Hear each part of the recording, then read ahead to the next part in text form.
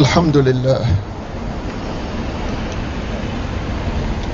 الحمد لله الذي هدانا سبلنا يهدي من يشاء ويضل من يشاء نحمده في السراء ونحمده في الضراء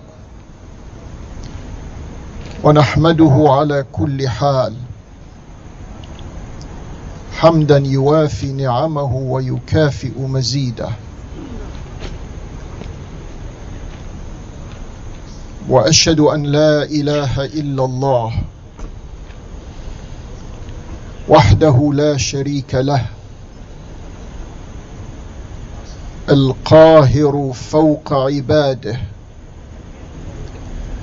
والله غالب على أمره ولكن أكثر الناس لا يعلمون وأشهد أن سيدنا ومولانا وولي أمرنا محمدا صلى الله عليه وآله وسلم عبده ورسوله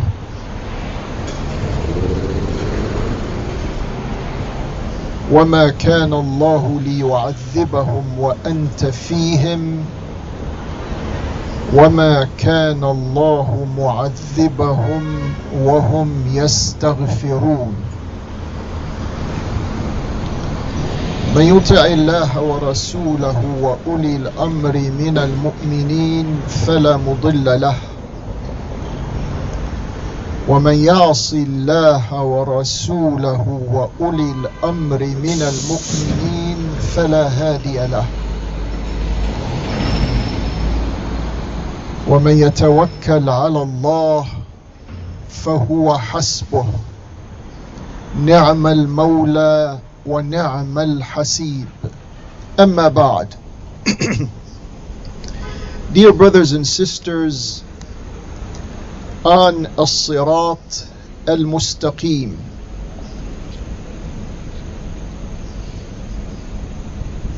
we're going to continue in this khutbah the sequence of trying to undo, at least in our minds and in our hearts, trying to undo the damage that was inflicted upon us at the highest level of decision making for almost 14 centuries now. We said in the previous khutbahs that we are carrying a load of what I call Umayyad Islam. Like in today's world, there's talk about American Islam. 14 centuries ago, there was something called Umayyad Islam. And all of us, all the Muslims, whatever school of thought you belong to, you're still living in that deviation, either by ignorance or by reaction. It's one of two things. Either you're ignorant of what has been done to you throughout these 14 centuries, or you're reacting to what has been done to you throughout these 14 centuries. And here's where we are today. We enumerated the examples of how Muslims nowadays are locked into petty definitions of who a pious Muslim is.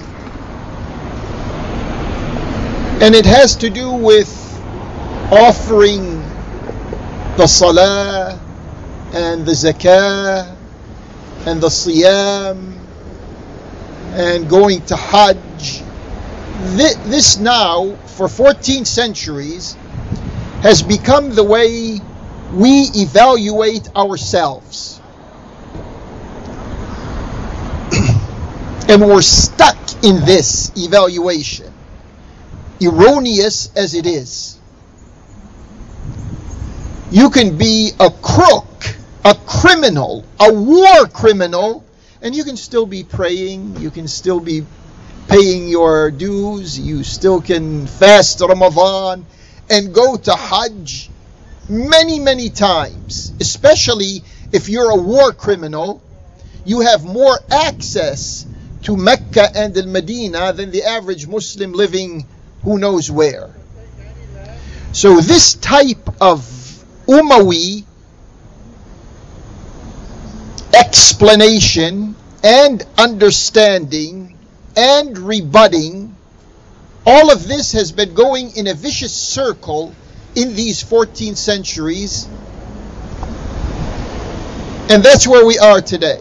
So let us take an example of how this narrow-mindedness affects the average Muslim. We have tens, if not hundreds of millions of Muslims who are very strict about a simple thing as, when you are going to your sajda, do you say Allahu Akbar before you go to your sajda, or you say Allahu Akbar while you're going to your sajda, or you say Allahu Akbar after you reach your sajda? Big issue. I remember one time this happened. I don't want to mention any names. And the criticism was of the person who was leading the salah is he said Allahu Akbar while going to the sajda. He didn't say it before or after. This has become, these are the examples, and I'm going to count some of these. Before I begin this, I want to make it clear that Allah subhanahu wa ta'ala has made our communication and our relation with Him a matter of deeply felt ideas and notions in the heart. The body doesn't matter that much. It's what's inside, deep down inside the person's body that counts. So, an example of this Umawi misunderstanding and misexplanation of our Islam and dislocation of our priorities. Because of this, you have khutaba, and you have speakers, and you have preachers, and you have teachers and professors, etc., etc. Their concentration is on how you meet their standards of performing your rituals. They don't speak to you about justice. In your mind, you're not supposed to go in the direction of, wait a minute, we Muslims have many resources in this world. Why are we poor? Oh, that doesn't fit. Why? Because the Umawi implantation is deep down inside of you. So we have, let me give examples after Allah subhanahu wa ta'ala says, just a couple of ayat. ما جعل عليكم في الدين من حرج. Allah has not imposed on you difficulties in the performance in the performance of all of His deen. يريد الله بكم اليسر وَلَا يُرِيدُ بِكُمُ الْعُسْرَ. Another ayah, Allah wants for you to do His obligations in more or less the zone of tolerance, meaning something you can tolerate. وَلَا يُرِيدُ بِكُمُ الْعُسْرَ. He doesn't want you to break your back in your relationship with Him. The Prophet of Allah says, يَسِّرُوا وَلَا تُعَسِّرُوا.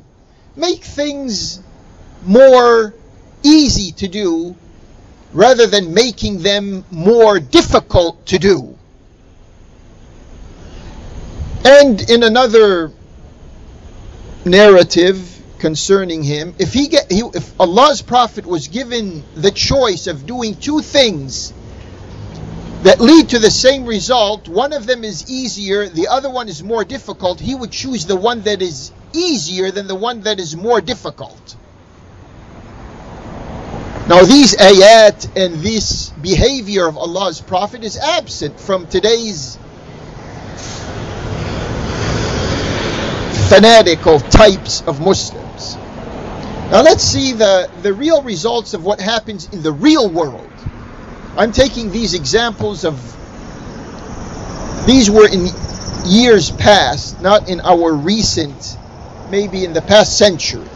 What you're going to listen to now, several examples, happened in the last century, and they all have to do with this Umayyad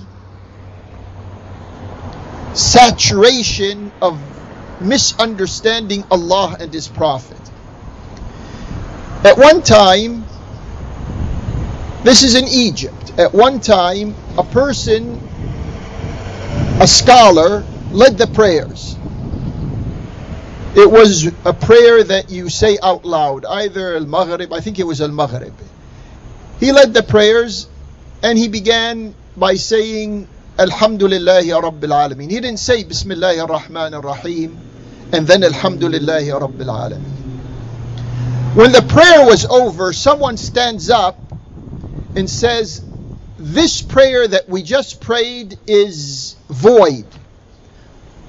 Salah batila. It's void. We have to pray all over again. This scholar was surprised. In his mind, he said, maybe I did something wrong. I didn't understand what I did, or I can't remember what I did. And anyways, the guy who said this prayer was an invalid prayer, he went and he led the salah. And the scholar prayed behind him.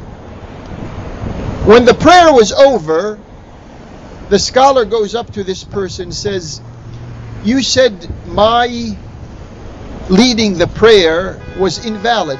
What invalidated it? He said, you read Surah Al-Fatiha and you didn't say at the beginning Bismillahir Rahmanir Rahim. The scholar told him, yes, I did. I said it to myself. I didn't say it out loud. He said, our salah behind you is still invalid because you didn't say it out loud. You see, this area here is where the Umayyad mindset wants us to get involved in pro and con. Another example. You might not know this unless you belong to the particular school of thought. I'm forced to say the school of thought. You may have realized in all of these khutbahs, I try not to say the schools of thought, but sometimes I'm forced to. According to the Shafi'i school of thought, in Salat al-Fajr, you have to read Surah As-Sajdah. Surah As-Sajdah has a sajda in it. You read an ayah, one particular ayah in Surah As-Sajdah, and you go down and you perform a sajda during the salah. And then you stand up and then you complete reading the surah. So the Muslims who are not scholars, who are not educated in Islam, etc., they've been doing this all their lives. Salat al-Fajr on the day of Jumu'ah, they listen to Surah Al-Sajdah, and they've realized after all of these years that Al-Fajr has 3 sajdas to it. So some of them thought, because of their lack of sufficient knowledge, they thought the Fajr was 3 rak'ahs. 3, because they're doing 3 sajdas, they thought Salat al-Fajr is 3 rak'ahs. And here is where the Umayyad administrators, they want to draw Muslims in to make an issue out of this. Of course, they take advantage of the lack of knowledge among the Muslim public pertaining to these types of fiqhi details. And then we go to the Hanafi school of thought. The Hanafi school of thought says that the person who is behind the Imam, we're praying together, and the Imam is reciting, let's say, Surah Al-Fatiha. If you're a Hanafi and you're behind the Imam, you can't read Surah Al-Fatiha because the Imam is reading it. You just listen.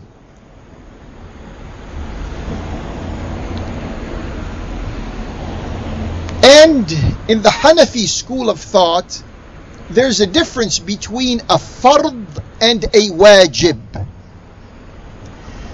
A fard is something that is extra mandatory. If you don't do it, whatever you're doing is not counted. If it's salah, if it's whatever it is. And then less than al-fard is wajib. It's a fard, but it's a lesser fard. If you don't do it, whatever you're doing, let's say a salah here, a salah. So when the Imam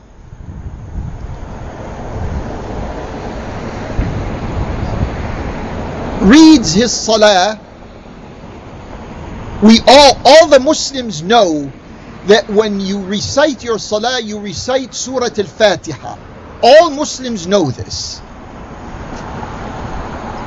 But the subtle detail in the Hanafi school of thought says the recitation of the Fatiha is a wajib, not a fard.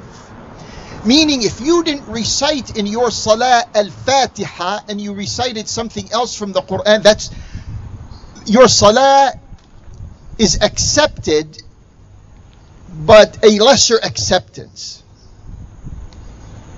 This creates a problem, especially between those who belong to the Shafi'i school of thought and those who belong to the Hanafi school of thought. It creates a problem. And the problem sometimes can become physical. Give you an example. I don't want to mention the country so people don't get disturbed.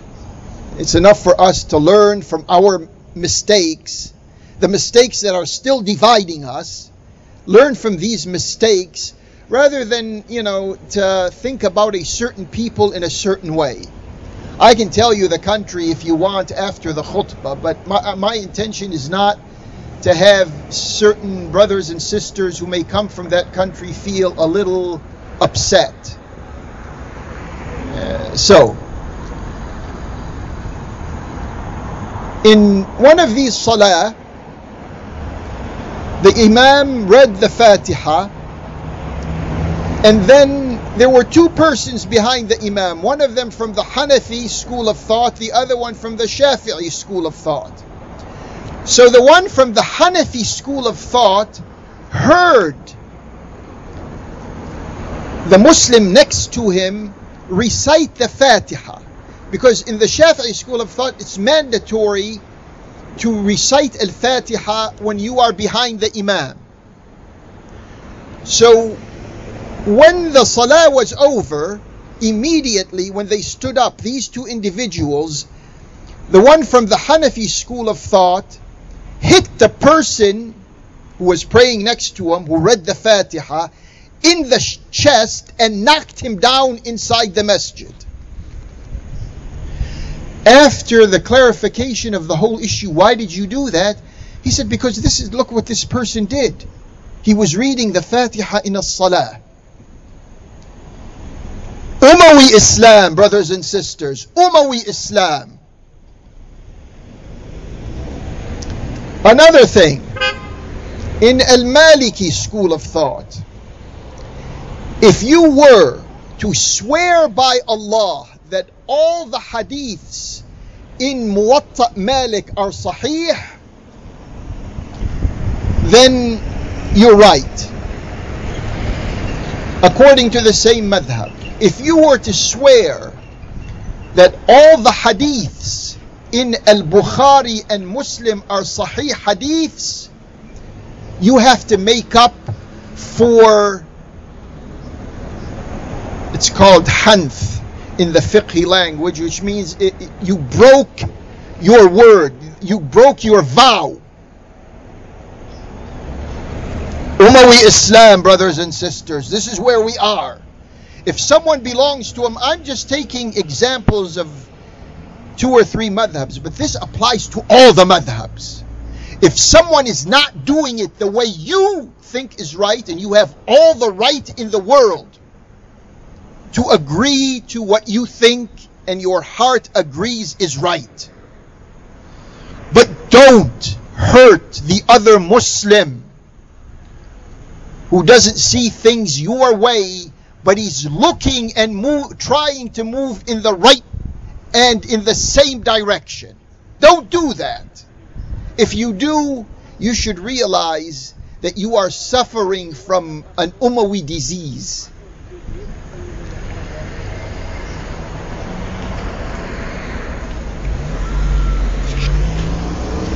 Another example. You may have realized when you pray, during the tashahhud, when you're sitting down, you say, Ashhadu an la ilaha illallah wa ashhadu anna Muhammadan Rasulullah. When you say that, certain Muslims, they move their index finger, their sababa, they go like this, moving their finger. Many Muslims don't do that, but some of them do. According to their school of thought, they indicate their affirmation of the Shahada by moving one finger. In other words, they're trying to say, if we wanted to give it a good construct, they're trying to say, I'm not only saying it, I also mean to move by it. Why should anyone turn hostile to a Muslim who does something like that? Why? This happened once in a country, and once again, I'm not going to mention the country. A Muslim was praying next to another Muslim, and he saw the other Muslim next to him during the tashahhud moving his index finger up and down, like that.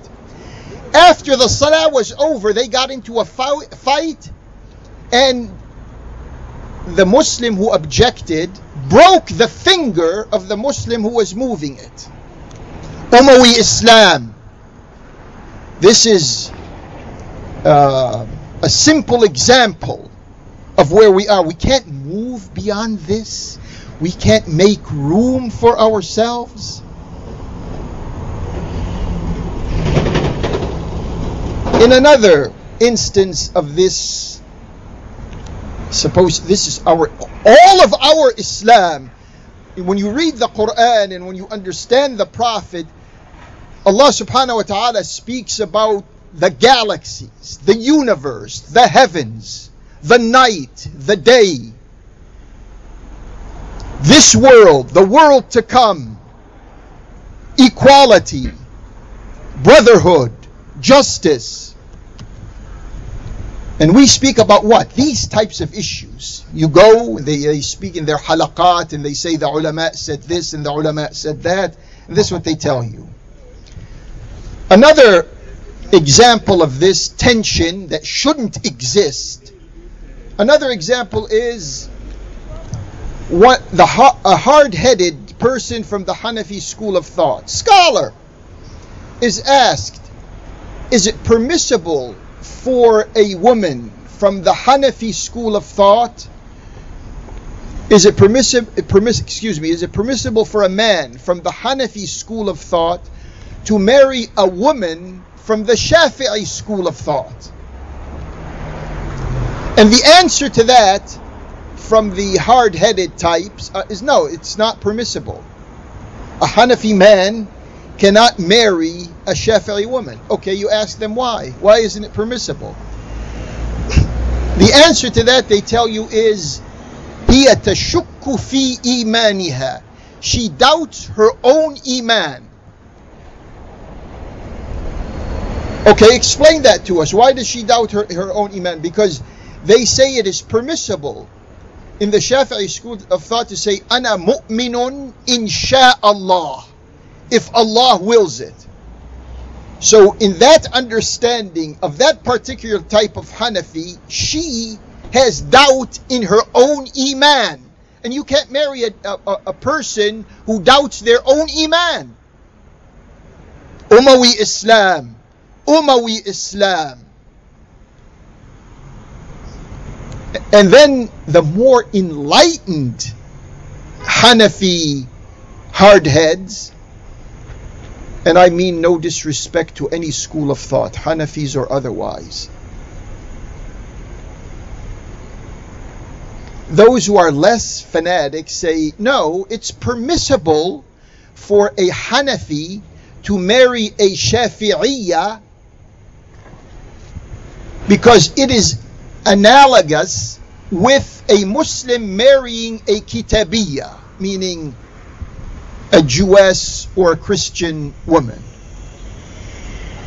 So because there's permission for Muslims to marry a Yahudiya or a Nasraniya, then it becomes permissible for a Hanafi to marry a Shafi'iyya. Umawi Islam, Umawi Islam. And then you go to the Shafi'i fanatic. Fanatics are all over the place. Don't think just because I'm bringing examples from these particular schools of thought that you don't have the same type of fanaticism in your particular madhab, whatever that other madhab is, because this is a disease that all of us are suffering from. All of us.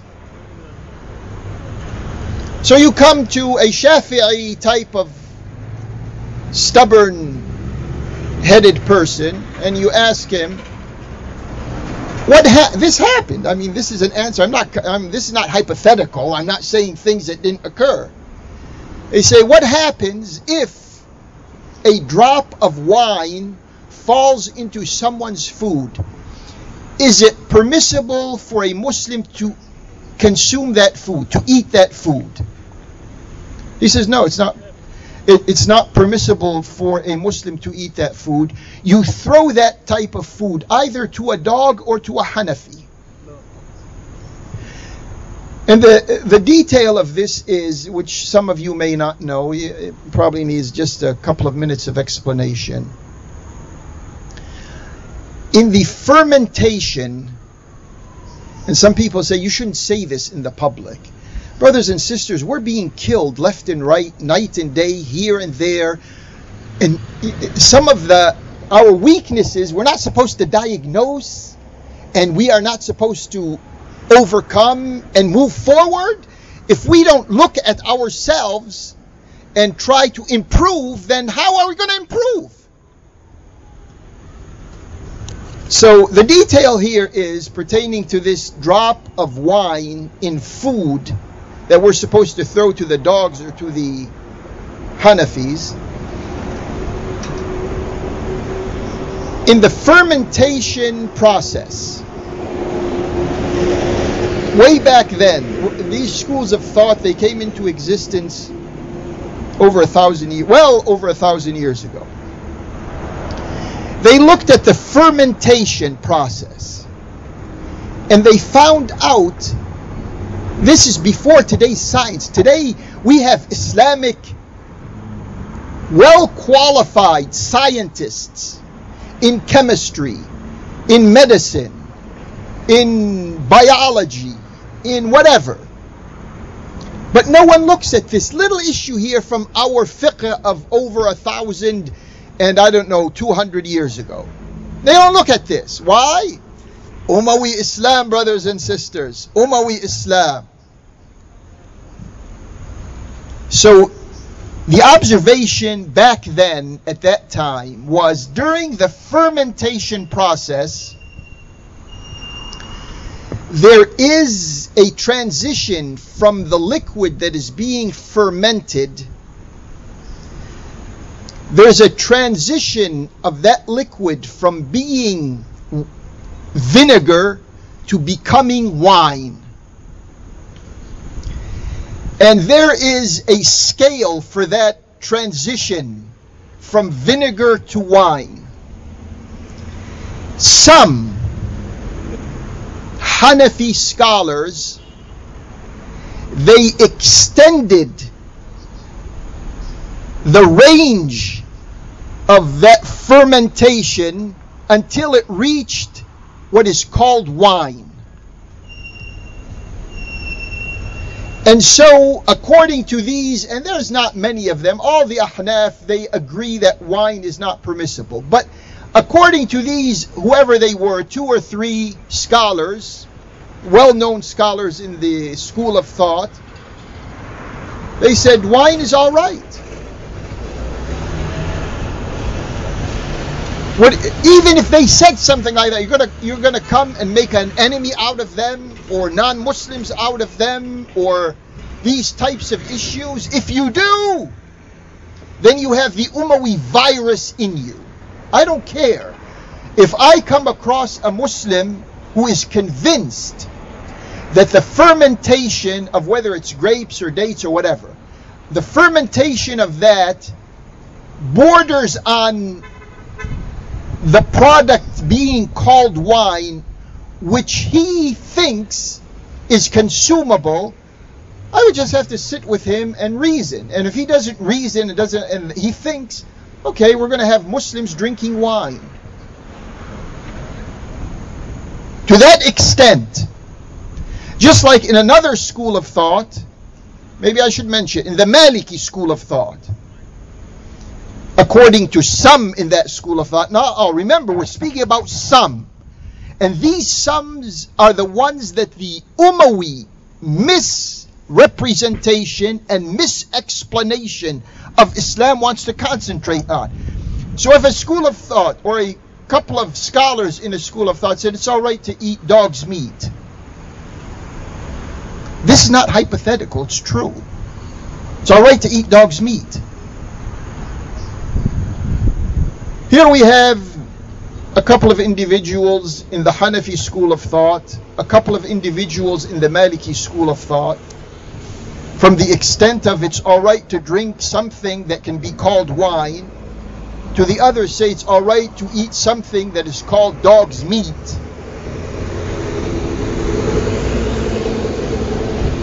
The issue is not what they said. The issue is us, we the Muslims, taking these types, and with all the accumulated knowledge and advanced science that we have in our capacity now, no one has really taken a serious look at these issues. When that day comes, we may be able to deal with them in a more, let's say, enlightened way. But even if we don't reach that, why should we make these issues of division among the Muslims? Why? And bad feelings.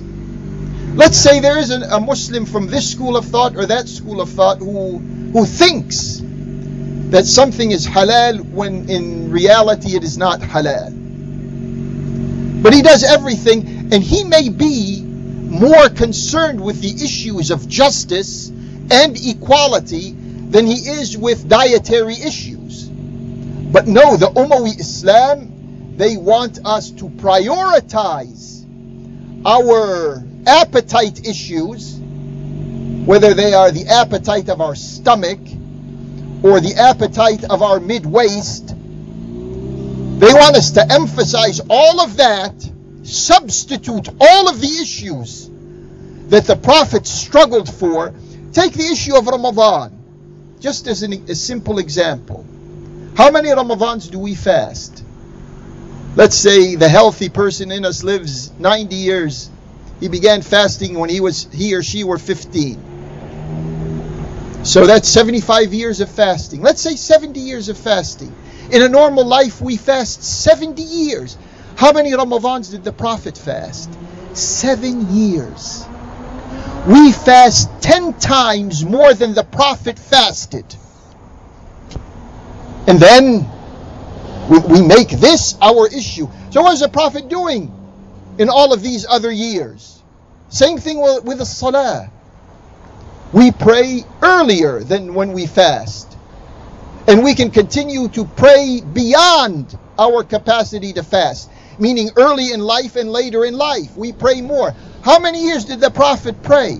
Less than 10 years. Umayyad Islam. Umayyad Islam.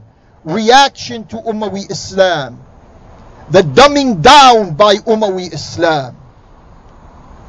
We ask Allah subhanahu wa ta'ala to help us in this regard, to bypass this presentation of Islam, or this reduction of Islam, or this almost obliteration of Islam. We ask Allah to help us in this regard. أقول قولي هذا وأستغفر الله لي ولكم ادعوه سبحانه وأنتم على يقين بالإجابة وتوبوا إلى الله إن الله تواب رحيم.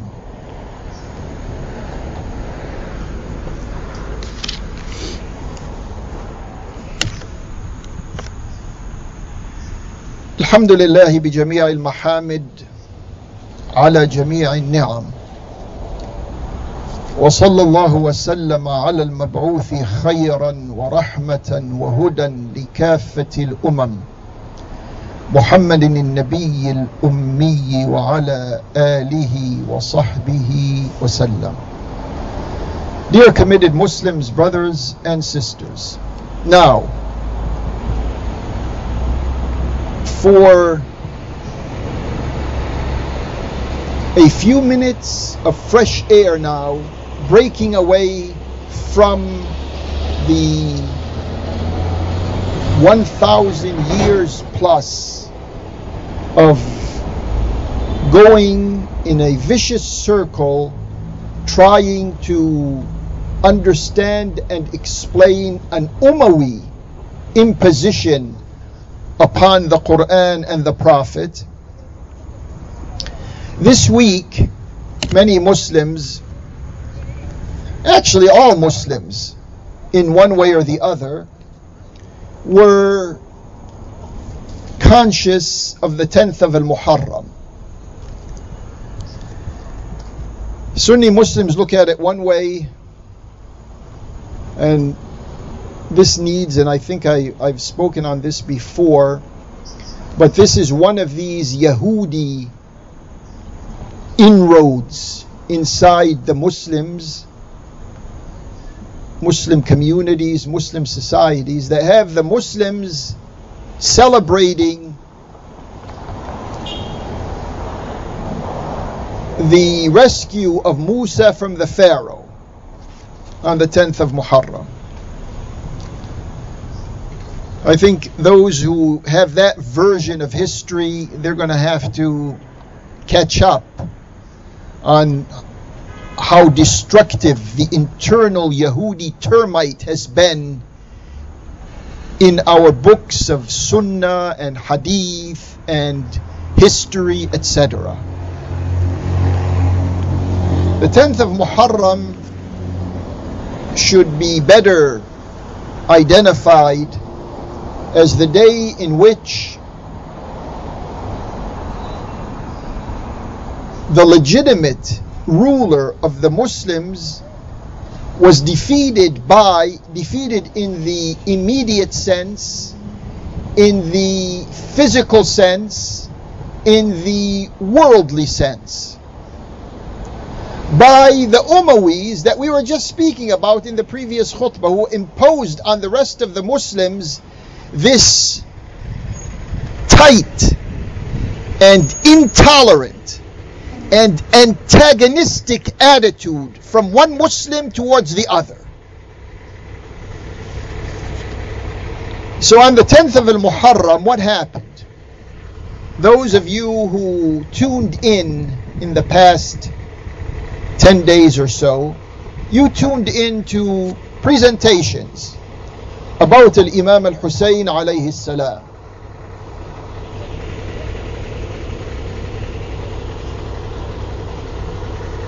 And I mentioned in the previous khutbah that the 10th of Al-Muharram was the day on which three powers in the world came together to defeat the legitimate leadership of the Muslims of the world. That was Al-Imam Al-Hussein. Those three powers were the Zionists of those times. Remember, we said Al-Imam Al-Hussein's grandfather and Al-Imam Al-Hussein's father, they defeated the Zionists of those times in Al-Madinah and in Khaybar. Those people who you've been listening to, I'm not mentioning anyone specifically. This is a general, I'm dealing with a phenomenon. I'm dealing with an attitude. I'm not dealing with personalities. So please don't superimpose on what I am saying any particular individual. But the observable fact of the matter is, no one relates or no one tries to explain the grudge, the reaction, the conspiracy of the Zionists of those times, waiting for the day in which they can score back against those who defeated them.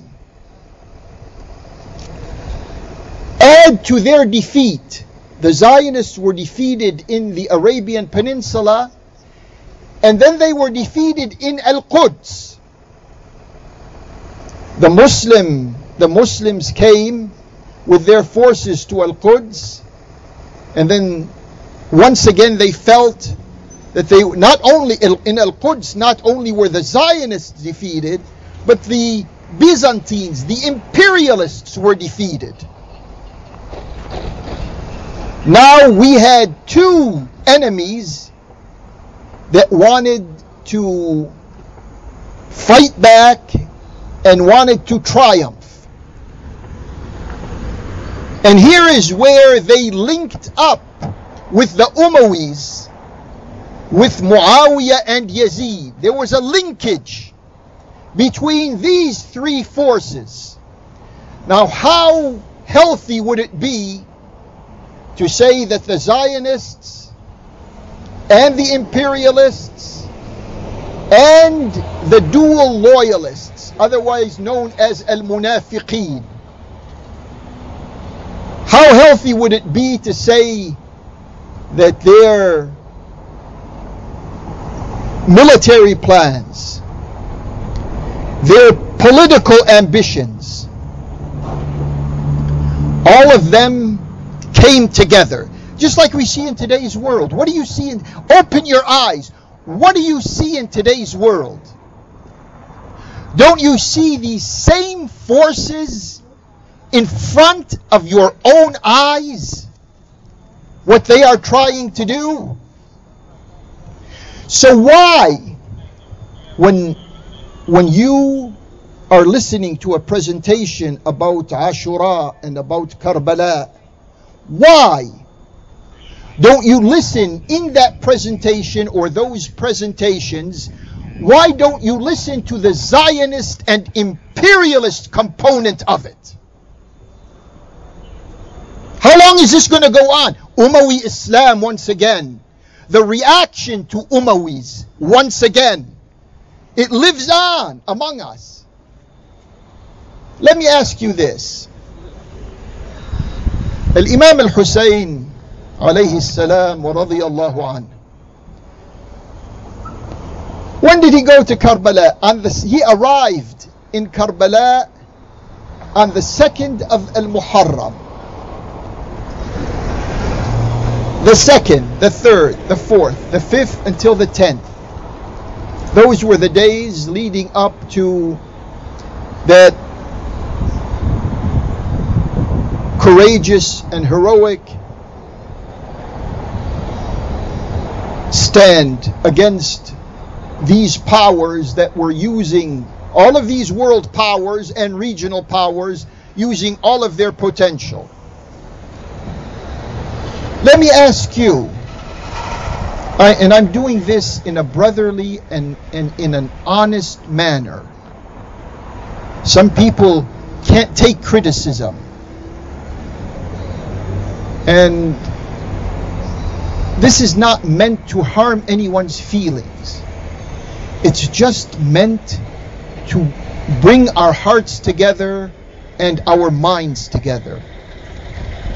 Ask yourself, especially if you come from the tradition that is very aware of the 10th of Al-Muharram. What do you know about Al-Imam Al-Hussein in all of his life up until the 2nd of Al-Muharram? What do you know about him? Do you know anything about his interaction with his friends? His social character? His position during the wars that took place before Karbala? All of these are details. We're talking about a good 50 years of details after Imam Hussein obviously reached the age of responsibility. What do you know? What do you know?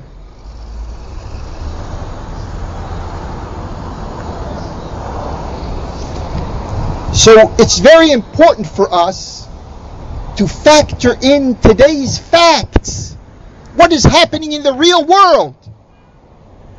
Allah did not give us this responsibility, and the Prophet did not sacrifice for this responsibility just for some emotional outburst once a year.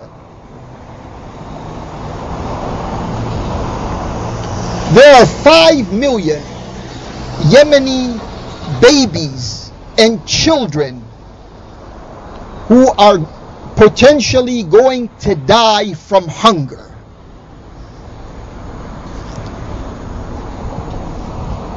In the commemoration of Ashura and Karbala, were the speakers bringing you the facts of a Karbala and a Ashura that has been in progress now for years, just in one place in Yemen? They can take their pick. There are other places like that have the same elements. But some of them say, no, we don't. This is politics. This is, we're not. Please don't mention that. There's a Saudi delegation, security, military personnel that went to the northeast of Syria just this past week on Tuesday. And today they're having a meeting with some of these forces there that are supervised by imperialists. Call them the Byzantines of today's world.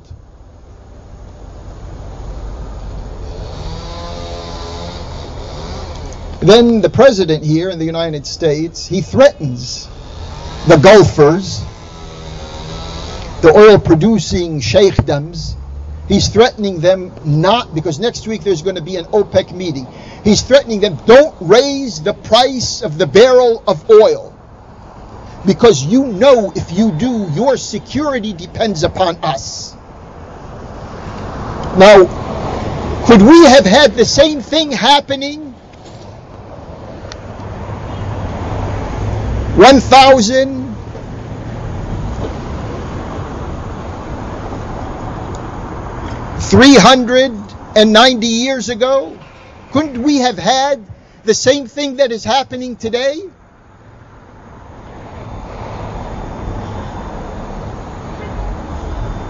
For the first time in Saudi Arabia, the official TV station there has a female news anchor. Where did this come from?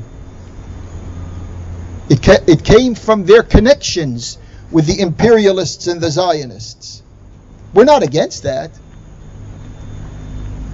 We're against them executing the orders of their masters on the terms of their masters to the detriment of their citizens and of the Muslims. For the first time now, the Saudi Arabian government is borrowing money, $11 billion, something called the Public Investment Fund is borrowing money. Washington here, last week they expelled the Palestinian representative. He's not an ambassador, but as close to an ambassador as you. They told him, get out of here, you and your family, as soon as you can, immediately. This doesn't fit. You see, if you want to mention something like that in the Umayyad mindset, you're going to say, oh, this is, what are you talking about? We're talking about lives. We're talking about wars. We're talking about innocence that is being slaughtered in the world. There was a person back in the early 1990s, around 1992, during the Hajj, an Egyptian was in the Haram al-Nabawi, in the Prophet's Masjid area in Al-Madinah al-Munawwara. And it just happened that while he was there, this Muslim from Egypt, while he was there, President Mubarak was performing his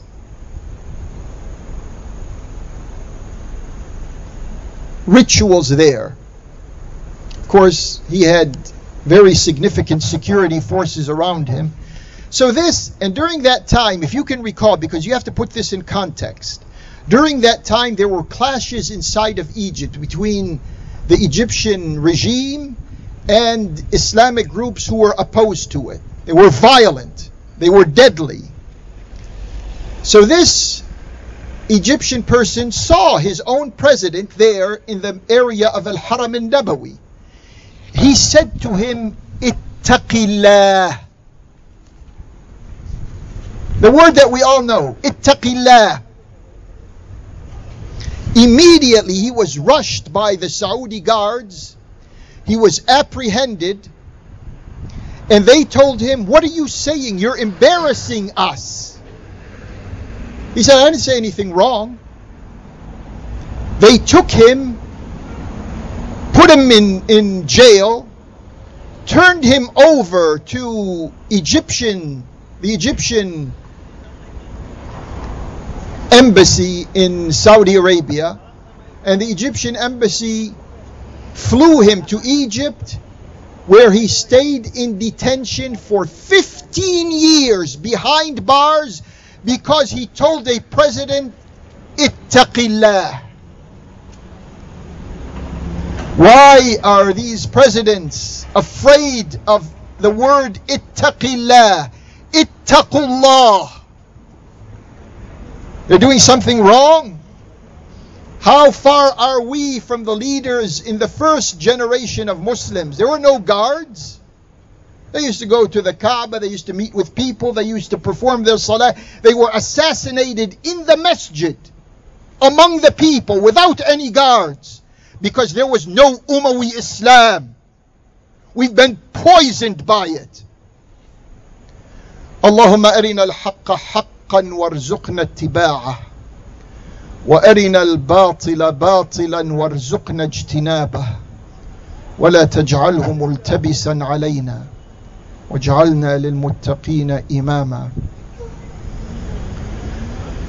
اللهم اهدنا فيمن هديت وعافنا فيمن عافيت وتولنا فيمن توليت وبارك لنا فيما أعطيت وقنا شر ما قضيت فإنك تقضي ولا يقضى عليك وإنه لا يذل من واليت ولا يعز من عاديت تباركت ربنا وتعاليت فلك الحمد على ما قضيت نستغفرك ونتوب إليك. وصلى الله على محمد وآل محمد. بسم الله الرحمن الرحيم.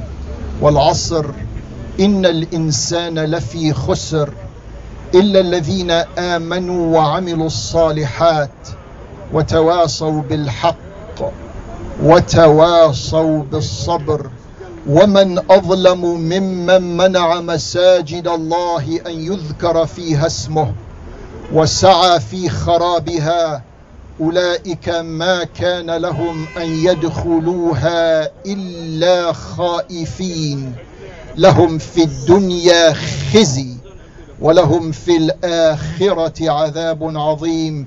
إن الله يأمر بالعدل والإحسان وإيتاء ذي القربى وينهى عن الفحشاء والمنكر والبغي يعظكم لعلكم تذكرون ولذكر الله أكبر والله يعلم ما تصنعون. وأقم الصلاة.